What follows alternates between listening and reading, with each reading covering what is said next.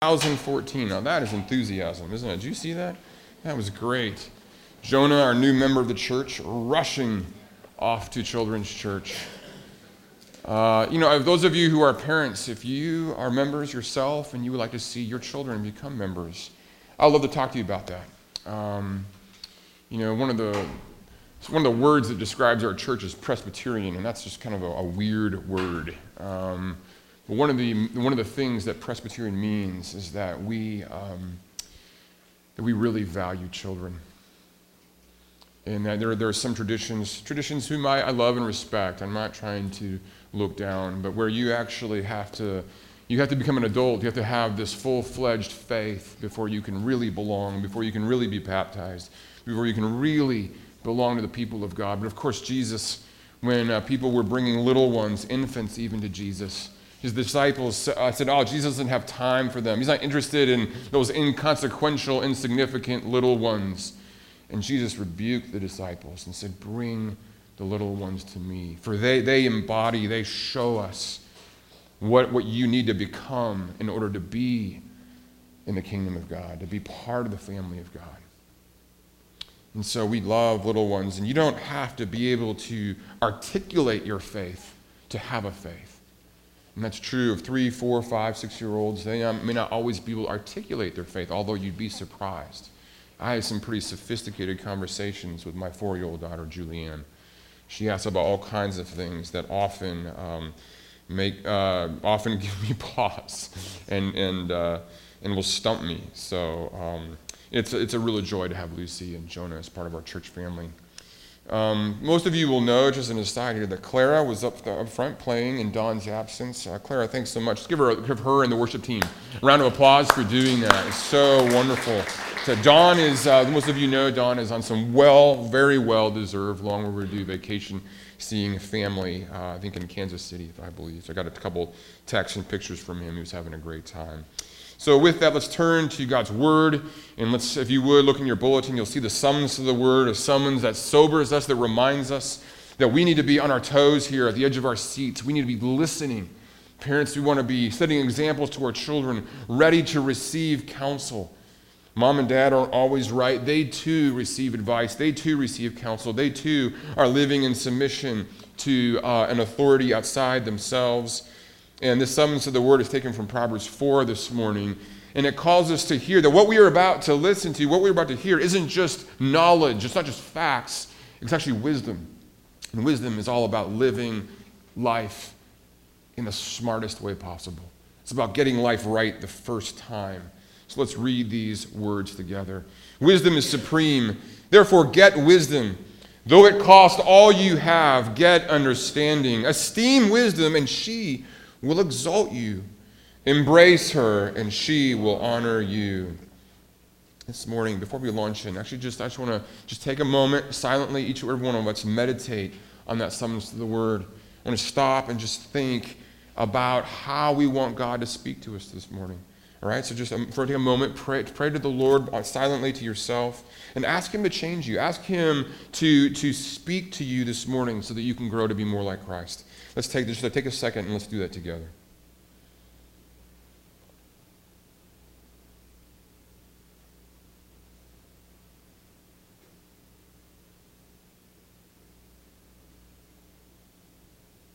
Well, again, we're starting our sermon series this summer, our summer sermon series from 1 Peter.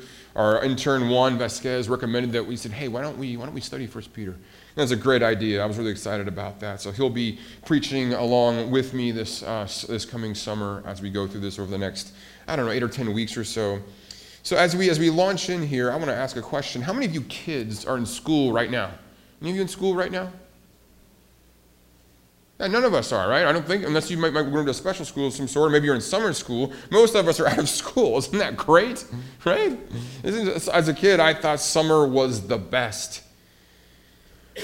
But I always knew it was going to come to an end, right? And for me, it ended in the worst way possible. It ended with the day that was my least favorite day of the entire year. You know what that day was? The first day of school. The first day of school, yuck, right? And of course, why didn't I like school? It was because, of course, it was school. But even more than that, I would wake up that morning, the first day of school, with that knot in my stomach and a lump in my throat. Why? Because there was this big question in my mind. You know what that's like, kids? You know what question you have in the first day of school? For me, the big question was this: would I fit in? Would I fit in? And the answer, especially when I was a little kid, those of you who are little, maybe you're in first, second, third grade, fourth grade, when I was that age, the overwhelming the answer was no, I did not fit in. As a first grader, I can remember my first day when a boy said to me, he said, "Hey, your shoes."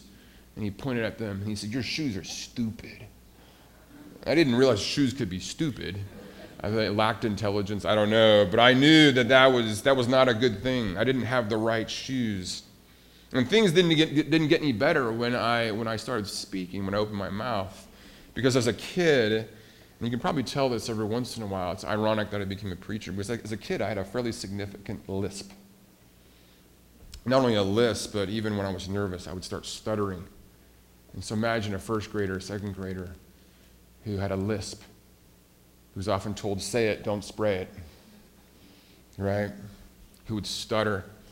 And I simply didn't fit in, especially in the school bus. Riding the school bus to school was not something I looked forward to, because I was constantly made fun of. And I would have kids sit next to me and just basically torture me the whole way there and back. And so the first day of school always reminded me that I just felt like I could never fit in. I was always an outsider, one who was always told to go away, to find somewhere else to fit in. And what's amazing here is this is exactly how Peter begins his letter. He addresses his audience as misfits, as foreigners, or our particular translation here as exiles. Look at verse 1 with me. This is how the book begins. Peter, an apostle of Jesus Christ, to those who are elect exiles. See that? Exiles. Exiles of the dispersion. Those who are scattered. He says you're misfits, and you're scattered all throughout these various regions. These are regions of modern-day Turkey or Asia Minor, Pontus, Galatia, Cappadocia, Asia, and Bithynia. Peter calls his audience exiles, or you could probably better translate it, foreigners. He calls them that because they don't fit in. They're outsiders, they're misfits, they're non-citizens. Not necessarily legally, but culturally. They're scattered all throughout Asia Minor. They are those who feel, listen to this, they feel like they don't have a home. And they feel that as foreigners, as outsiders, they got no future. Have you ever been in situations, been in maybe in a classroom or in a work situation where you think, I got no future here. I don't fit in. They felt unimportant and irrelevant. When I was actually, as a kid, I had the wonderful opportunity of traveling to a lot of countries throughout the world. I visited a number of majority world countries. And often in those smaller countries, let's say like Jordan, and places like the Middle East, we would get to the airport and you'd go through customs and you'd be standing in line and things weren't very organized administratively, so the line was long anyway. And what would happen is we get close to the front of the line, and what would happen was a new airplane would have arrived, and those group of folks would come to the customs. And it was the practice often at these various airports of these majority world countries that if you were native to that nation, if you were from there, you were a citizen of that country, you were able to cut in line, and in the customs line, you were able to go to the front. And so there we were. We get to the front of the line, and suddenly a new group of passengers would come through, a majority of whom were natives, and they would simply cut right in line, and we would actually have to fall back in line. We would get close to being up front, then we would be sent to the end of the line. Why? Because we were foreigners. And we quickly realized in line that we would never be first. We could never be first because we were outsiders, we were foreigners. Why does Peter address them in this way? Is he trying to insult them and say, hey, you guys are outsiders. Hey, your shoes are stupid. Why is he addressing him now? Is he trying to insult him? Or is he saying something else? Well, listen to this. In high school, when I got to high school, things began to change for me. I got to be good at all the right things. I was good at sports. I was good at school. I was good at student council. I was even relatively good at singing. And at last, I finally felt like I just might fit in. Until I looked in the mirror one day, and I didn't like what I saw. And I asked myself, do you really want to fit in? You want to be one of those people?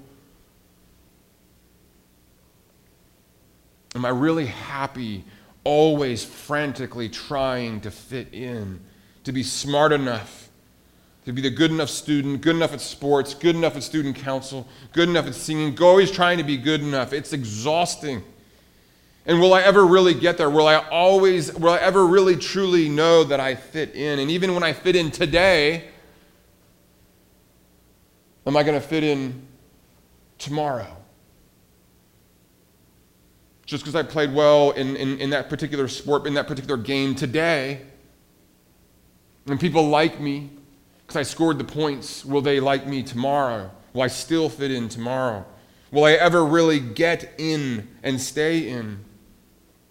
When I was doing my graduate work overseas, I was in the UK, one professor explained to me, he said, here at this university, you see, this university, he said, is like a long series of rooms with a locked door connecting each of the rooms.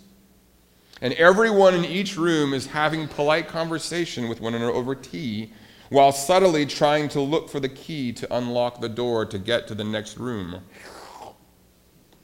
Right? Everyone's trying to progress socially, to fit in, to get to the next room, to progress somehow. And he looked at me and he said, Bruce, understand, because you're an American, there are some rooms that you will never find the key to.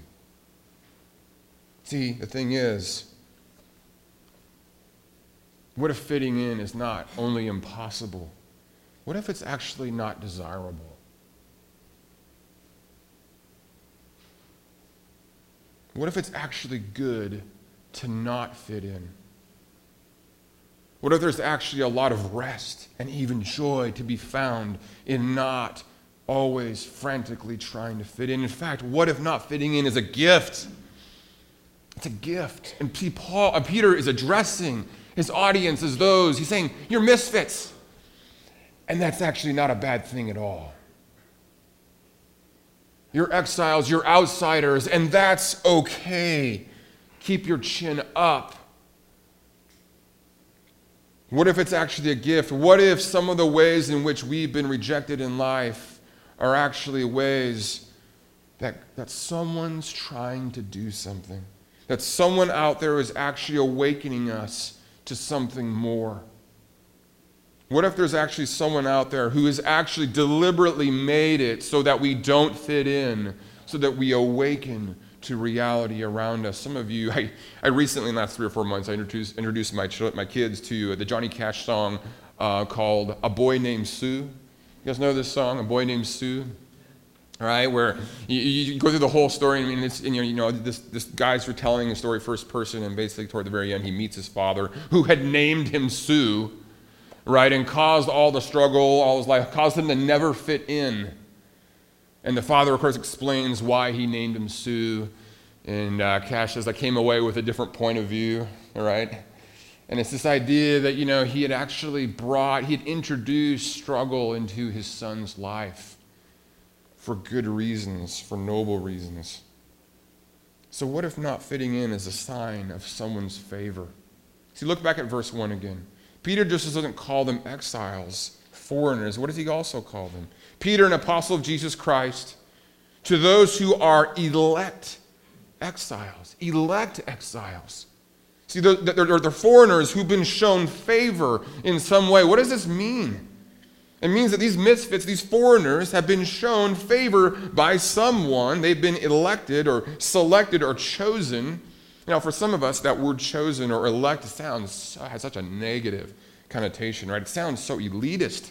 It sounds that way, but it's actually not. Let me explain why. In fact, it's actually quite humbling. And why do I say that? I say that because here the word elect, or the word chosen, is not to be confused with the idea of being choice. See, something's choice. Like you go to Costco and you buy choice beef. Choice means that it's this amazing. You choose something because it's so amazing, it's so good, it's not like anything else. This is not choice. He doesn't say they're choice, he says they're chosen. And here, chosen has a connotation that you had to be chosen, that you weren't looking for it. In fact, there's the last thing, you had to be actually pulled out, pulled away. This is not something that you were going after, it was actually something you're running from, and someone actually selected you, they pulled you back. So for example, in John 15, Jesus looks at his disciples and he says something very uncomplimentary. He says, "You did not choose me, but I chose you." Or when Paul writes to the Corinthians, he reminds these sort of proud, arrogant, haughty Corinthians, he says to them, "Consider your calling, brothers and sisters. Not many of you were wise according to worldly standards. Not many of you were influential. Not many of you were of noble birth." He's saying, look, God called you, and he called you not because you were so cool. He called you because you were not. You were nobodies. But God loves to choose the nobodies. He loves to choose the misfits. Did you hear that? God almost prefers those who are outsiders. He favors the foreigners. See, what's astonishing is that God loves to go after the nobodies. And here's the thing, nobody, even the nobodies, are going after God. And we saw this actually back in, if you remember from, we were going through Luke this past school year. We saw in Luke 14 the parable of the great banquet, where there's this man, and he decides to host this great feast, and he's preparing all of this. He's killing the fatted calf. He's doing all kinds of things to get everyone ready. He's already sent out all these invitations. And what? The day arrives, everything's ready, and he sends out his servants to tell those who invited to come. And guess what? Everyone starts making up all these excuses. Oh, I got to do this. Oh, I got to go wash my dog. Or I know I got to do this, I got to do that, and no one comes. And it's this massive insult. Here's this great man, incredibly generous, and no one's interested. Everyone's too busy. And that's this incredible picture of humanity as they relate to God. That actually everyone's too busy for God. No one seems to want to get to know him, to enjoy his plenty, to enjoy his abundance. So let me ask this question again. What if being a misfit? What if being a foreigner? What if being excluded at school? What if being excluded at work? What if being passed over for that job promotion? What if being a misfit is actually a sign of God's favor? So look at verse 2. Peter says that their status as elect exiles is no accident. Their status as favored foreigners is actually all part of a triune God's plan for them. Look at this. They are elect exiles, verse 2, according to the foreknowledge of God the Father. This is actually part of God. God knew this. He actually planned it.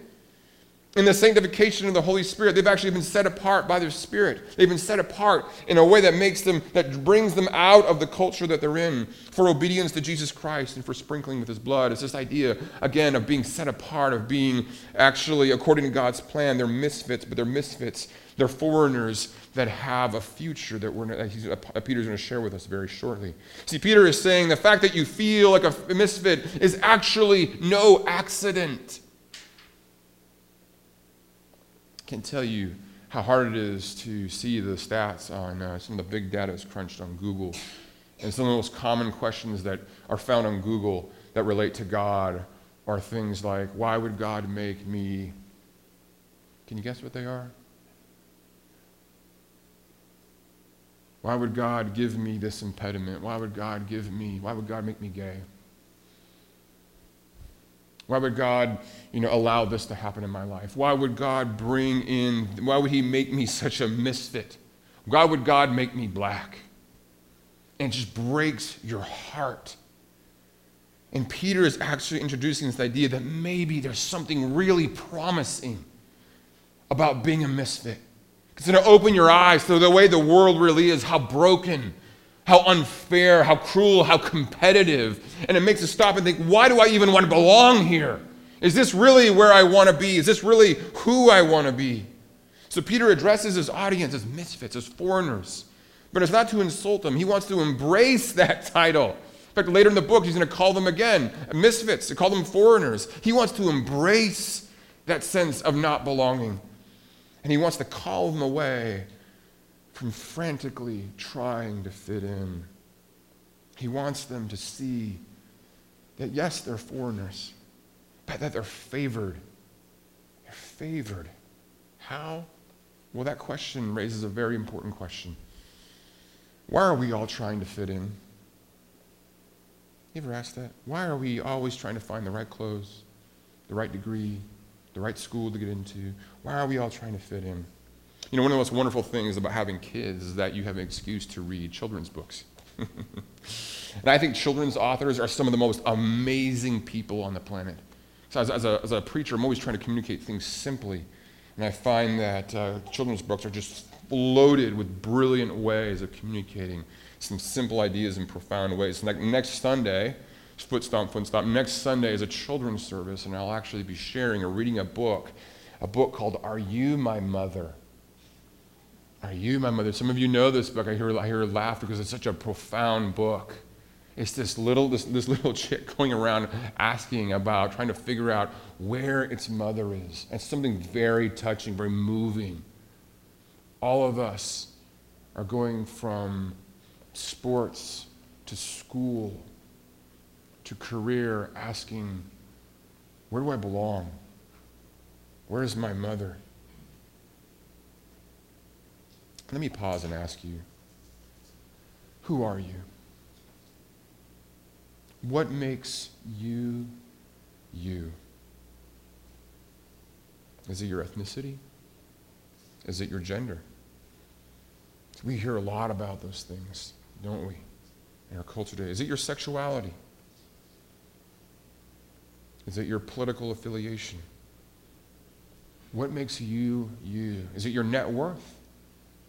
Your job title, your grades, your athletic abilities, your alma mater, your connections? What makes you, you? And who gets to decide that? Who are you letting decide that?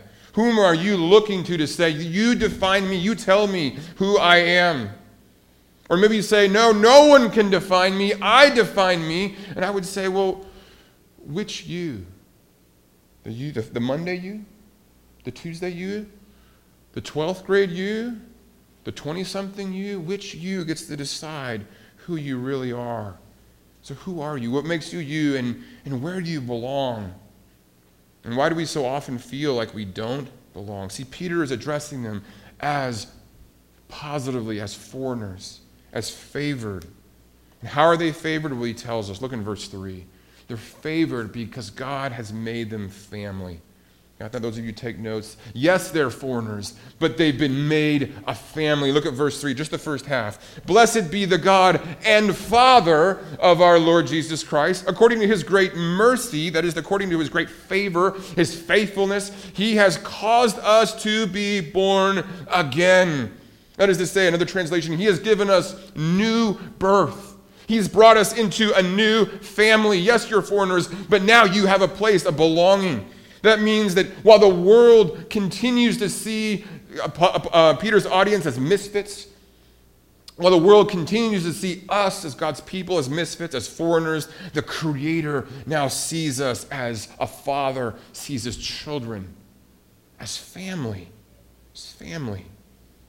You know, it was the artist Vincent van Gogh who actually for quite a while, very much tried to be a minister of the gospel. And in his only one surviving sermon, he says this: what is it that we ask of God? What is it? It's a profound question. What is it that we ask of God? And he answers this way: we want a father. A father's love and a father's approval. And Peter is saying, hey, the world will never accept you. You will never accept you. You'll never be good enough for yourself. You'll always be an outsider, even to yourself. But God has made you family. He's made you family. Well, how? What does that mean? We'll talk about that. But remember, first, as foreigners have no future unless they have no hope. But look what Peter says next in verses 3 and 4. Blessed be the God and Father of our Lord Jesus Christ. According to his great mercy, he has caused us to be born again into a living hope. Do you see it? Because we're family, that means that we have a future. You got that? So we're foreigners still in the world, but now we're family, and because we're family, we have a future. We have a hope, he says, through the resurrection of Jesus Christ from the dead. And he explains this future hope, verse 4, into an inheritance that is imperishable, undefiled, and unfading, kept in heaven for you. See, he says you become family, and therefore you have a future. I'll make that more concrete in one second. Then he says, how are we to respond to that? How do we respond to the fact that though we don't belong out there, we belong in here? He tells us in verses 6 and 7 that we are to rejoice, even in the midst of rejection. Look at verses 6 and 7. In this you rejoice, though now for a little while, if necessary, you have been grieved by various trials. He's saying we rejoice. When we find out that we've been family members, we rejoice even in the midst of rejection.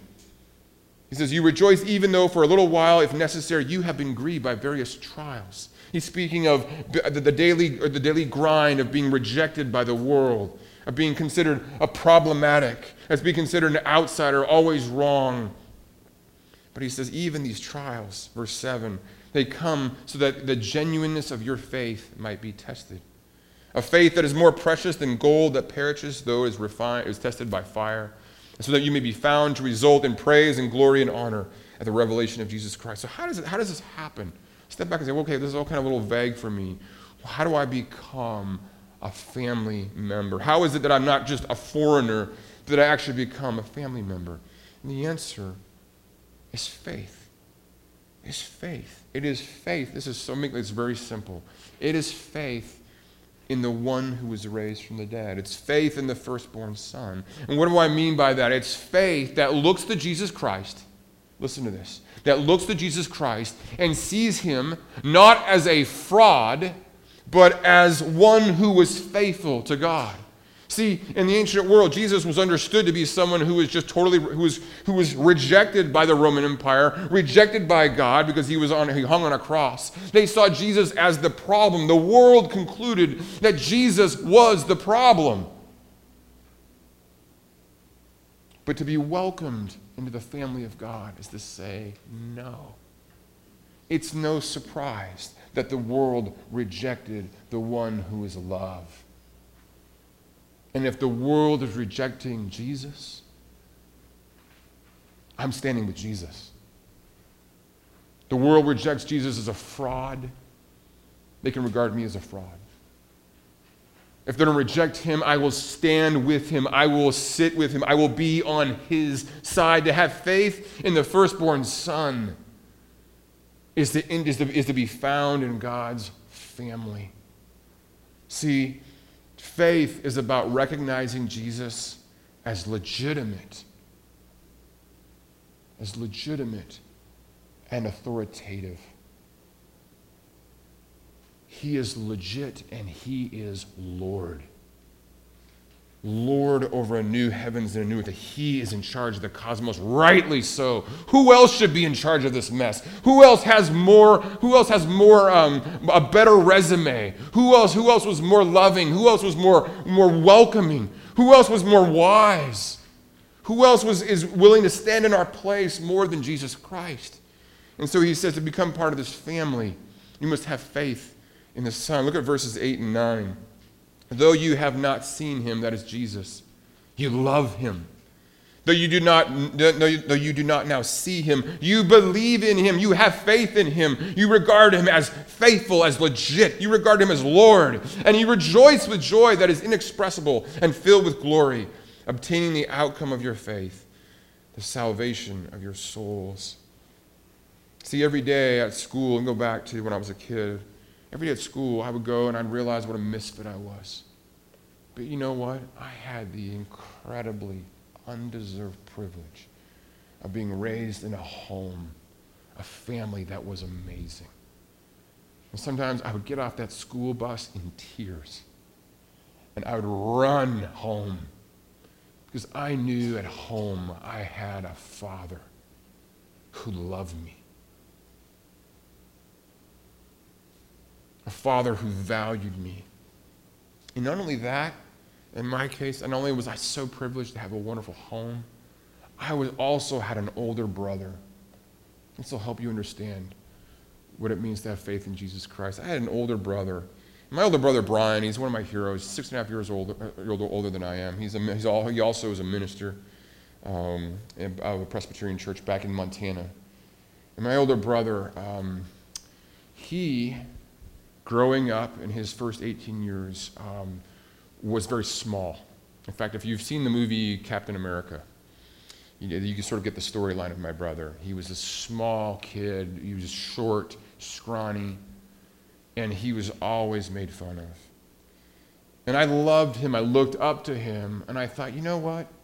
If those kids at that school are rejecting my brother, fine. I don't want to be received by them. I don't want to be welcomed by them. See, I had a brother go before me, and the world rejected him. So why would I want to be welcomed by that world? And I aligned myself with my brother, my older brother. I said, well, you know what? If he's going to be rejected, I'm going to be rejected because I know that he's on the right side. I know that he stands for love. I know that he stands for what is right.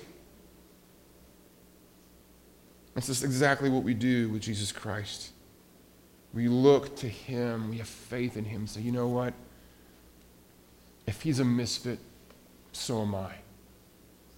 And when we say that, the Father brings us into his family, a place of belonging. And what's so amazing is my older brother definitely got the last word. He really did. It was in college that he sprouted about 6'1", 6'2", bulked up, and he went to the Air Force Academy just like I did. He was a big guy, and it was wonderfully successful. He went from rejection to glory. He went from being dismissed to being embraced. He went from being in a position of no authority to a position when he was in the military, shot up through the ranks.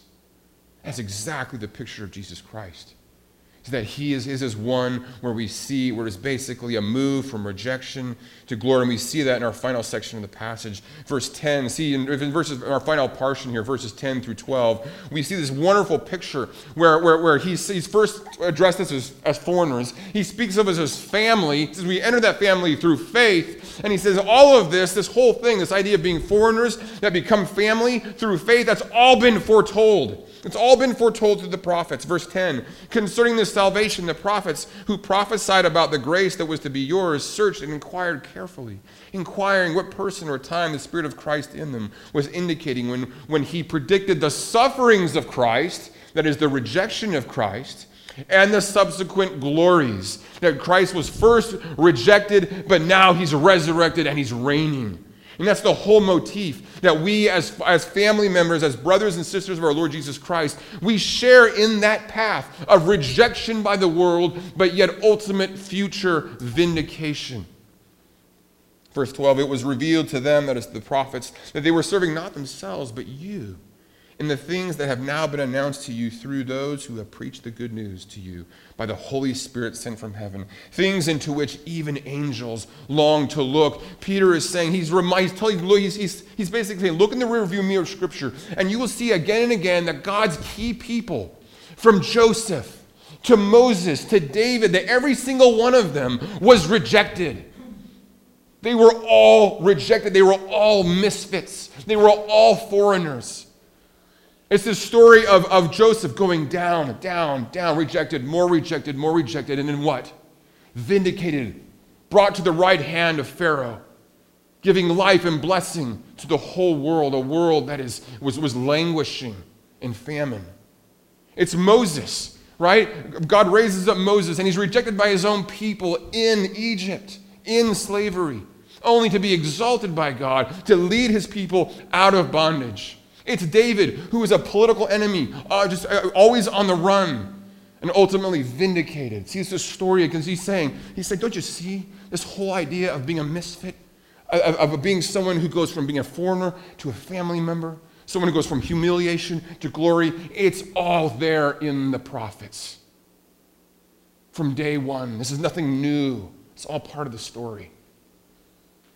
So when Peter goes to begin, when he begins his letter, he calls us. He says, stop exhausting yourself trying to fit in. Align yourself with the rejection of Jesus. His resurrection shows that he was on the right side. God vindicated him, showing that Jesus was in the right, that this is the future. And are you going to share in it? Are you going to be on the right side? And Peter calls us to invest in this family right here.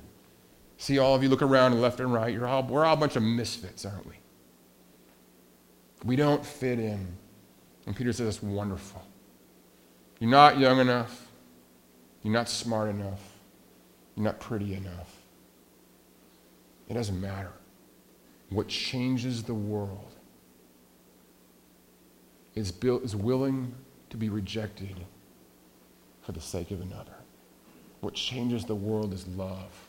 Cross-like love, a story that has been told again and again throughout the Old Testament and climaxes in the story of Jesus. Embrace the fact that you're a foreigner.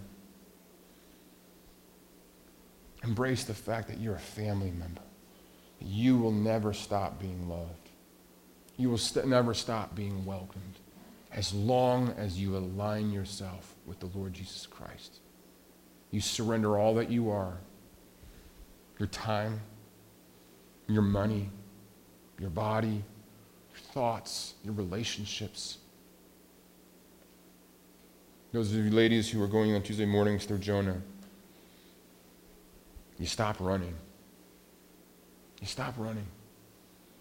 And you embrace the suffering and the struggle, the rejection. You go back in to the hard situations, celebrating that it's okay to be a foreigner, celebrating that you're a family member, celebrating that you will never, ever be told to go away. It's a beautiful thing. Guys, I long for Good Shepherd to be a family. And I see it happen. Even this last 3 or 4 weeks. I come in here at 9:20, put on my mic, and this sanctuary has become louder than ever. Don't you know you're supposed to be stiff, upper lip, quiet Presbyterians? Right? I love how this sanctuary, when you guys are talking, you're just sharing. People are staying around longer after the service, talking, sharing their hearts, their lives. Tuesday night, evenings, the women's Bible study, hearing such great reports. All of these things are answers to prayer. All of these things are just wonderful evidence that God is at work among us. We just had a little baby born this past Wednesday. It was so much fun. I saw Lorelei on Thursday afternoon. It was so much fun to see that little girl. David and Sarah doing so well. We're a family. It's a beautiful thing. And it's so much fun 5 weeks ago to have 5 of you receive the membership. It's so much fun to have 5 of you again today to have that.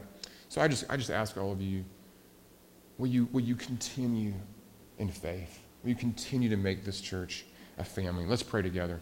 Heavenly Father, it's so beautiful that from the beginning you called misfits. Think of Abraham and Sarah and just how they were foreigners. They were outsiders. They were nobodies. And yet you called them. Thank you that you call us as misfits. Father, we're weary. We're tired of always trying to fit in, of always trying to get good enough grades, always trying to be beautiful enough, of performing best on the team. We're tired of trying to please everyone around us. Father, we can't even please ourselves. Father, we come to you now seeking rest from all of that. Lord, and we ask that you would make us your family. We align our lives, our hearts with Jesus Christ. We see him as truly love. And we want to align ourselves with him. We want to fall on our knees before him, profess his lordship in our lives. But we thank you for the riches of your scriptures. I tell of Joseph and Moses and David and those who've gone before, showing us the shape of life. It is a life of rejection, that results finally in a resurrection and a reign at the right hand of Jesus. Oh, Lord, we long for that day. We long for that day of glory. We long for that day when we no longer feel ashamed. We no longer feel like outsiders. We no longer feel like misfits. We long for that day. But Father, I pray here and now that that day would come sooner as we come here on Saturday mornings, that we would welcome one another, that no one here would feel like a misfit, that no one here would feel too ugly, too old, too broken, too addicted, too lost, too confused, that we would feel like we belong. Oh, Father, please help us to welcome one another just as Christ has welcomed us. We thank you indeed that he is a wonderful, merciful Savior. So, Father, please let us revel in who he is. Let us rejoice in who he is as we sing together. We pray in his wonderful name. Amen. Let's stand and sing this beautiful song, Wonderful Mercy.